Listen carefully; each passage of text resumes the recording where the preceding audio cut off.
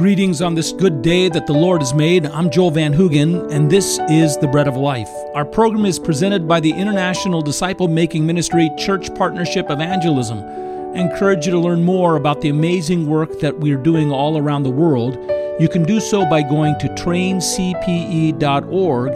And to learn more about our fellowship in Boise, Idaho, go to breadoflifeboise.org. It's from that fellowship that we share with you God's Word. In 1 Corinthians chapter 15, verses 1 and 2, Paul declares what has been the consistent message of his life and preaching.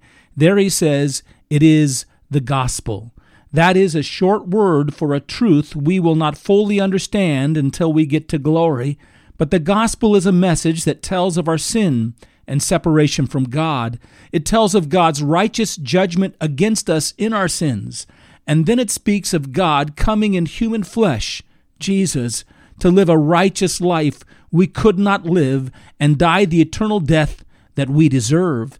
It speaks of the resurrection of Jesus Christ from the dead, demonstrating that his offering in our place has triumphed over the penalty of our sins. And the gospel calls us to believe in it, to confess our need of such a Savior and claim our hope in his work alone. Paul says, that is what I preached. It is the consistent message of my life, and we must ask ourselves, is it the consistent message of our own? You stand in this and you are saved by this. And the word saved there in the Greek, it should read, you are being saved. What that means is this, that this wonderful gospel truth and the salvation that it brings to the individual is not something that simply gets you a passageway into heaven. It's not simply a fire insurance that you buy to bypass the gates of hell. It means that this gospel, when it is truly believed and fully and continually brought into our life and touched upon, becomes an ever-breathing reality in our life where we constantly, for example, feel the darkness of sin that once separated us from God. And we no longer want to have the shadows of that sin cast over our lives. We don't want it to obscure or shadow the bright, growing, developing fellowship that we can enjoy with God. The person who is being saved by this gospel understands that this gospel is not simply meant to get them out of hell, but it's meant to lead them on to ever ascending victory in Jesus Christ. It's to lead them in triumph over temptation. It's to bring comfort to them in the midst of trials and grant them perseverance through them and a glowing witness after them. It is a gospel that finds in the individual sinner an idea that God has found my sin, washes my sin, and is making me into a saint, where he's shaping me into the holiness of Jesus Christ himself. It works on us by the power of the Holy Spirit and lifts us up into higher planes of living. In the gospel, we find forgiveness every day for others and for ourselves. In the gospel, we find a principle of love being shaped in us, in which we love God, in which we love other Christians as brothers in Christ uniquely and wonderfully, in which we love those who are without Christ as ones for whom Christ died. In a world that so dearly needs a settling point, we provide it, the cross of Jesus Christ and his resurrection. In the gospel, we find our way through to the Lord Jesus, and he becomes all the world to us. That's what it means to be saved. That's the activity of being saved. It's the activity of Christ becoming more and more to us. We stumble and we falter and we fail, but we look to the cross and to our risen Savior. We reach out to him as he reaches down to us to lift us up. He teaches us. Daily he instructs us. He walks beside us to guide us. He lives in us to empower us. We take him for all that we need, and though we're weak, he's strong. That's the activity of being saved. This is our salvation from day to day. Daily, we are being saved by the power of God from the powers of this world, and this is, folks, consistency. A.W. Tozer warns against those individuals who believe in the gospel, but it's vain believing. It's never transferred into the experience of these truths in their lives. These people believe the gospel, but he says they, quote, they believe it, but not strong enough to emphasize it. And the result has been that they have not entered into it and lived through it. It is not what I hold as a creed that matters so much, although if my creed is wrong, my experience is bound to be wrong too. It is that part of my creed that I have lived through experientially. It is not that which I have believed strongly enough to write down into a book of creeds, but that which I have believed strongly enough to enter into it and experience. Everything I hold as true should be mine in living, vibrant experience. Really, truthfully, Tozer writes, what really is mine, if not that which I've experienced. Being saved, the experience of God's salvation, always from day to day. This is consistency. Here are questions for you. Where has your profession of Christ taken you? What has it brought to you? Is it an event that has come and gone? Or is it a growing, knowing, a growing, expanding, and claiming of your life and your being and your experience into the life of Jesus Christ? What is it for you? Are you being saved unless you believed in vain?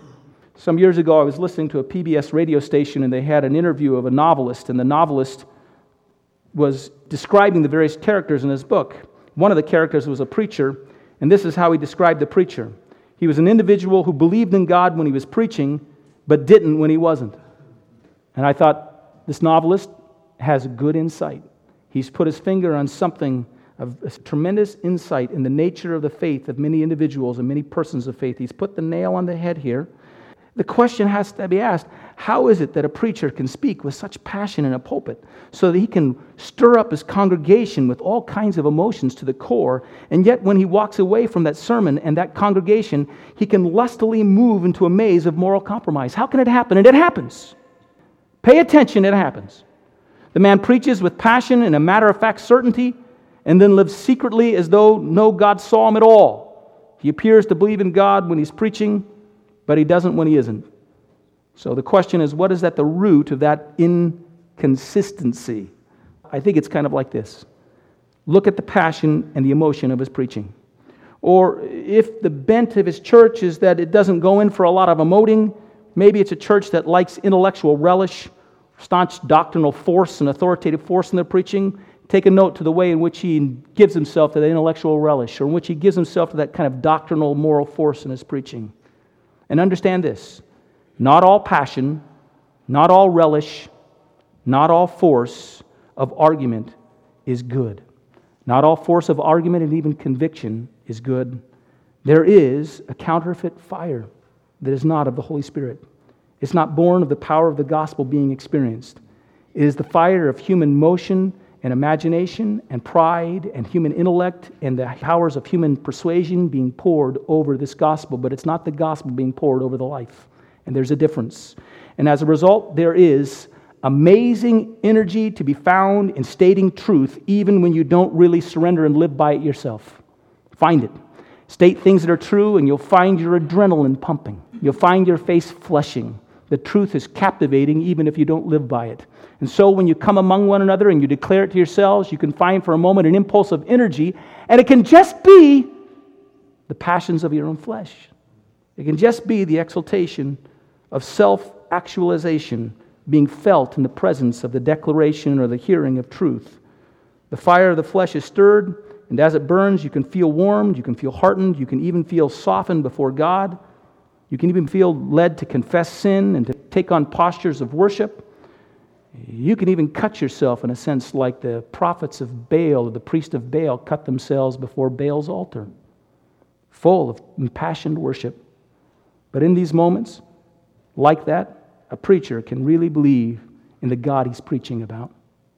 But if he's merely living in the experience of a stirred up flesh instead of living in the experience of the Holy Christ living out his life from within him, then when he walks away from that pulpit and away from that moment of preaching, the passion of his flesh worship will settle down within him.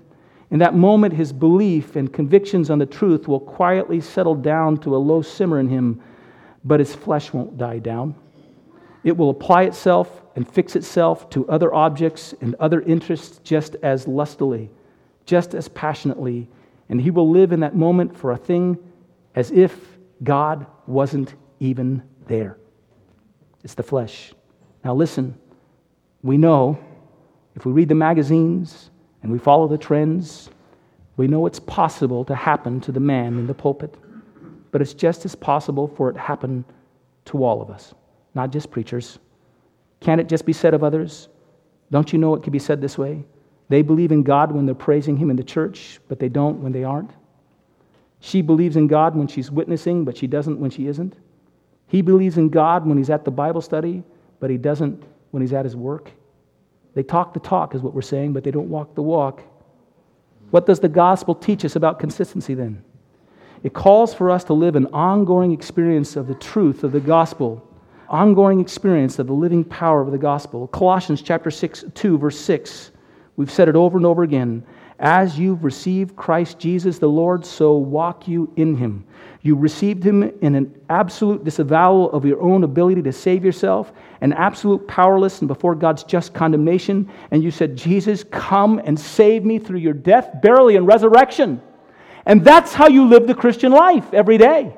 Jesus Christ lived through me the power of your death, burial, and resurrection. There's nothing in my hands I bring, only to your cross I cling.